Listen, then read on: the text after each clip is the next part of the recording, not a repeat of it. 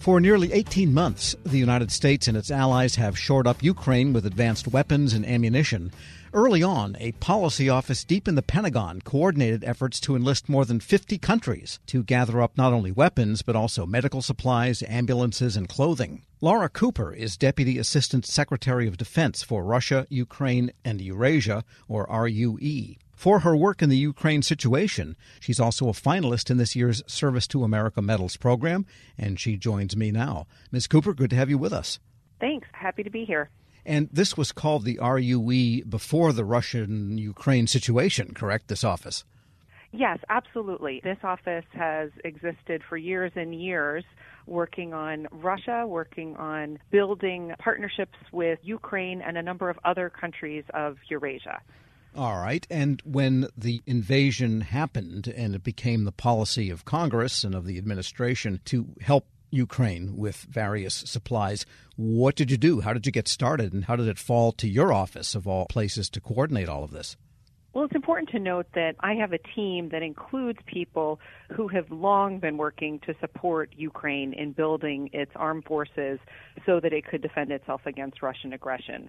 Russia invaded the first time in 2014, and so we have been assisting the Ukrainians ever since.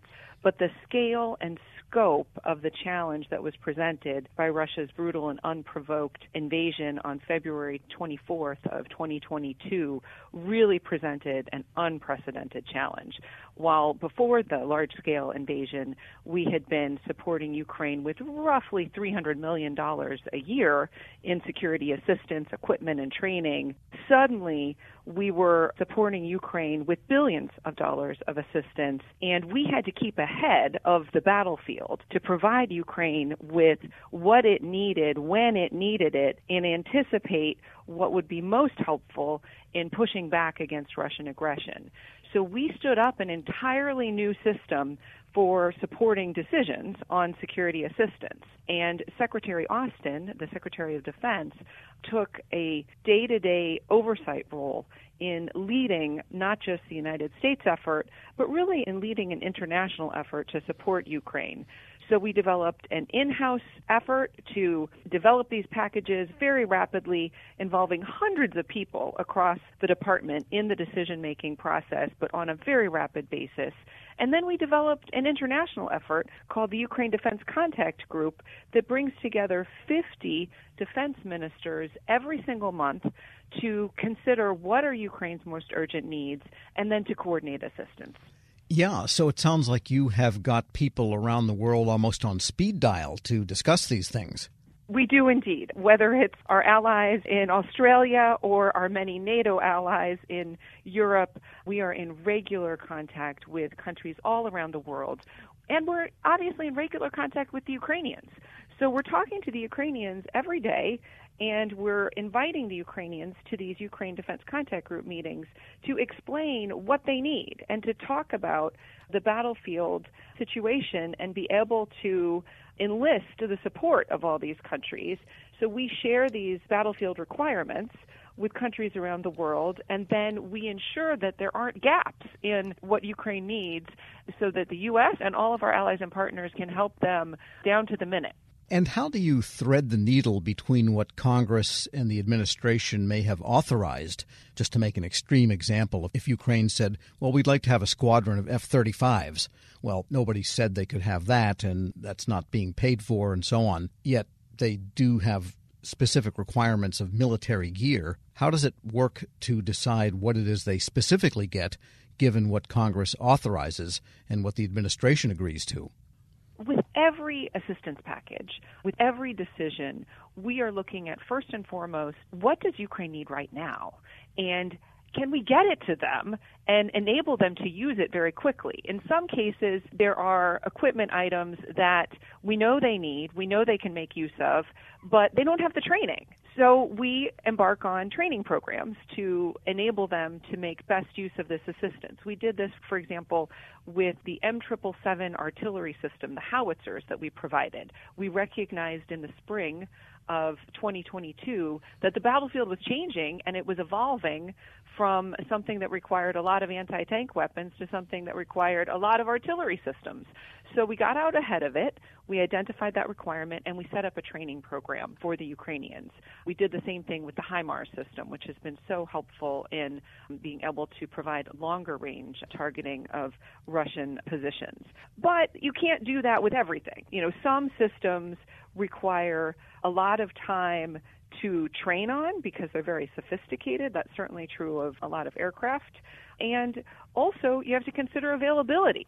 We have been drawing down a lot of equipment through this Presidential Drawdown Authority, so taking it right from U.S. stocks or asking allies and partners to take right from their stocks. And you can certainly do that with some items, but you get to a point where you run out of equipment, and we certainly have to maintain supplies for our own forces for any contingencies that might emerge that would require them to have this capability. So then you get into procurement, and we do have a really vigorous procurement system. It's under the Ukraine Security Assistance Initiative, where we go out and purchase or encourage, defense industry to build equipment for Ukraine. But that's a longer timeline. And so we always have to balance these questions of capability, requirements, and then, the timeliness of what we can provide. We're speaking with Laura Cooper. She's Deputy Assistant Secretary of Defense for Russia, Ukraine, and Eurasia, and a finalist in this year's Service to America Medals program. And give us a sense of what else besides some of these sophisticated weapons systems that is going there. Your citation mentioned blankets and winter clothing and this kind of thing also, besides weapons and ordnance. Well, I think, starting with the winter clothing item, I think this was one where certainly the U.S. did provide some military-grade winter clothing. You can imagine it is very cold on the battlefield in the middle of winter in Ukraine, and you want the Ukrainian armed forces to be outfitted with kit that protects them and enables them to continue to fight. But it actually was the Allies that provided some of the most impressive winter clothing and, gear that helped the Ukrainians through the winter. We had several of our Canadian allies and our Nordic allies that, as you can imagine, have pretty exceptional winter gear and really dug deep into their stocks to make sure that the Ukrainians had what they needed. Another really important item that we have provided from the United States and other countries as well are ambulances, and that includes armored ambulances so that injured Ukrainian forces can be taken right from the battlefield to medical care, saving lives. And so I'm really proud of the ambulances and armored ambulances that we and others have been able to provide, just as an example. And what's it like in the office? I mean, you're involved day by day in a kinetic and dynamic situation, both over there and, frankly, over here with what people are debating and so forth, what Congress is thinking about, what the administration is talking about. So how do you maintain that level of pace? What's it like day to day? Well, I will say the pace is not easy. It is brisk. Sometimes I would say grueling. Start very, very early. We provide the Secretary with his 6:30 a.m. morning report every day. And you do have people here rather late as well. But I think the thing to emphasize is just how motivated and dedicated and really talented this crew is. I am a longtime Pentagon civil servant. I actually was in the Pentagon on 9/11. So I have seen over my years of service amazing dedication and motivation. But I will tell you, I have never seen anything like this. Every day, people come into the office, and whether they're working on, a spreadsheet that is delineating all of the costs of various equipment items for the next package, or they're on the phone early in the morning with allies in Europe, or, late in the evening with allies in the Indo-Pacific, they are motivated because they know this is historic, and what they are doing is going to have a lasting impact on international security, that if we don't help Ukraine to succeed, if we don't stand up to this egregious act of aggression and violence and brutality by Russia, then we will be living in a very dark world. And so, my team is very motivated and very determined. Laura Cooper is Deputy Assistant Secretary of Defense for Russia, Ukraine, and Eurasia, and she's a finalist in this year's Service to America Medals program. Thanks so much for joining me. Absolutely. We'll post this interview along with a link to more information at federalnewsnetwork.com/Federal Drive. Hear the Federal Drive on demand. Subscribe wherever you get your podcasts. Hello, and welcome to the Lessons in Leadership podcast. I'm your host, Shane Canfield, CEO of WEPA. Today I'm thrilled to be joined by Dr. David Wilson, president of Morgan State University. David has had a fascinating career and has garnered a long record of accomplishments from more than 30 years of experience in higher education administration.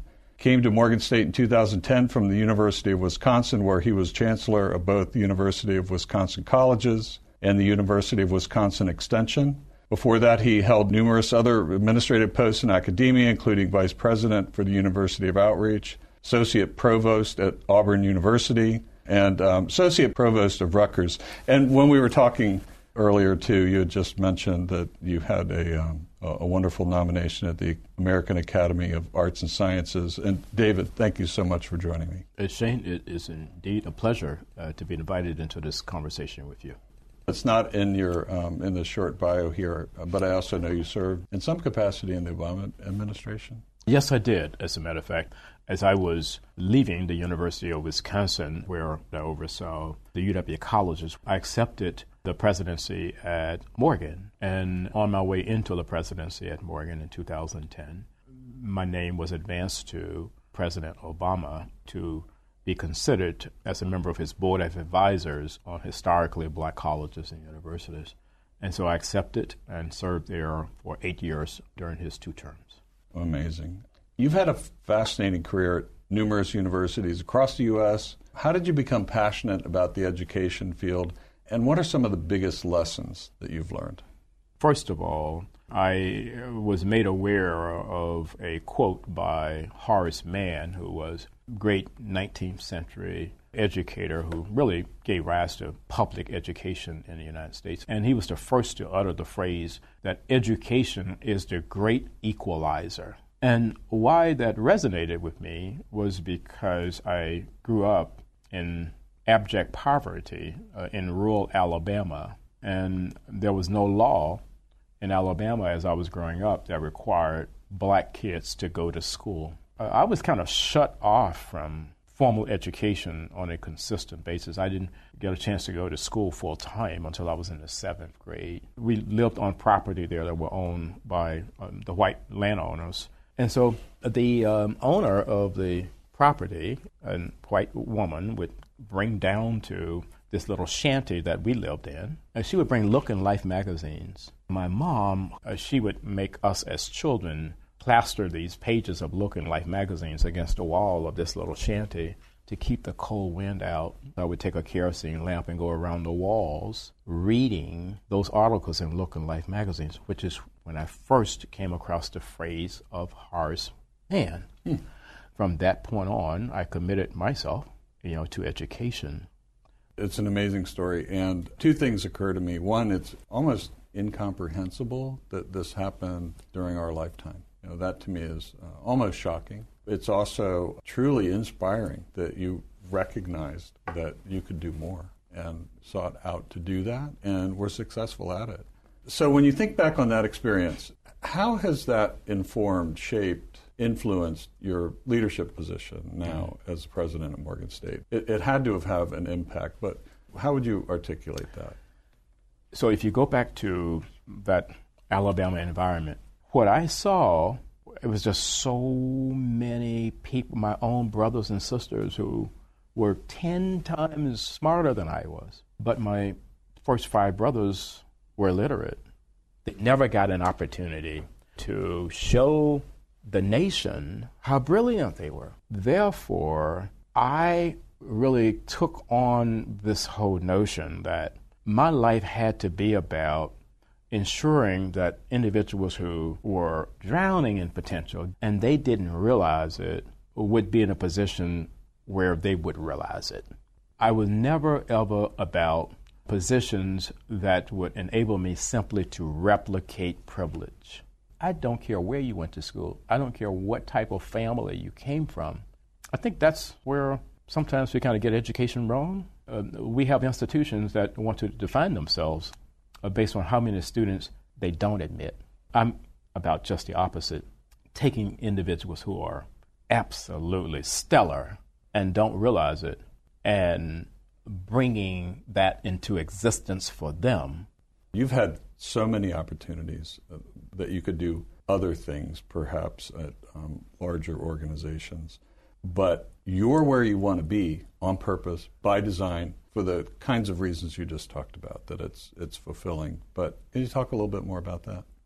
There have been so many so-called top 50 institutions in the United States that have come aggressively after me. And, I flirted with a couple of them, and I went home to Alabama because these two were very serious. And my family is brutally honest with me, and they keep me grounded. So I flew down and began to talk with them about these institutions that were coming after me. I was thinking they would be impressed. And when I finished, my youngest sister said to me, "Now, are you finished? Clearly, we are not understanding why you would even consider leaving Morgan." It just reassured me that I'm living my purpose at Morgan. And it is joyful to be at a place where you want to be versus being at a place where others think you should be. One question that I always have to ask, is there one leader or maybe a couple of leaders that have inspired you, you mentioned Horace Mann, I don't know if that fits in this category, but what might be a couple of leaders that you remember that inspired you, that gave you purpose, helped shape your life? In 1989, when I was selected as a W.K. Kellogg Fellow, we had to be introduced to leadership that was different in a lot of ways than the leadership that we had been exposed to.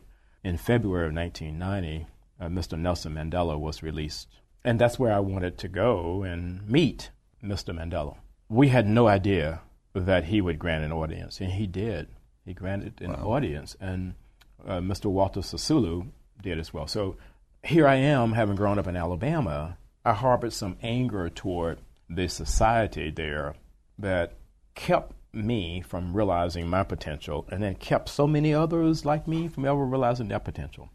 At the end of a conversation that we had, someone asked Mr. Sisulu, "We're leaving this conversation thinking that you harbor no anger towards a society that locked you away for 27 years. Are we leaving with the correct conclusion?" He said, "I harbored no anger or bitterness toward the society that locked me away for all of those years, because I and others like me knew that what we were doing was the right thing. If you commit yourself to doing the right thing, there should never, ever be any space in your heart for anger or bitterness."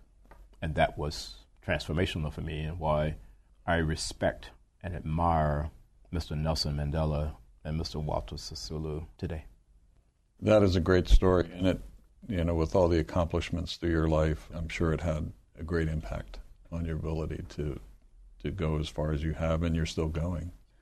Well, I have a takeaway in terms of leadership lessons I've learned. We would be well served as a nation if I think we created these opportunities for young people at various stages to really, first of all, see the United States. And then we need that same opportunity globally.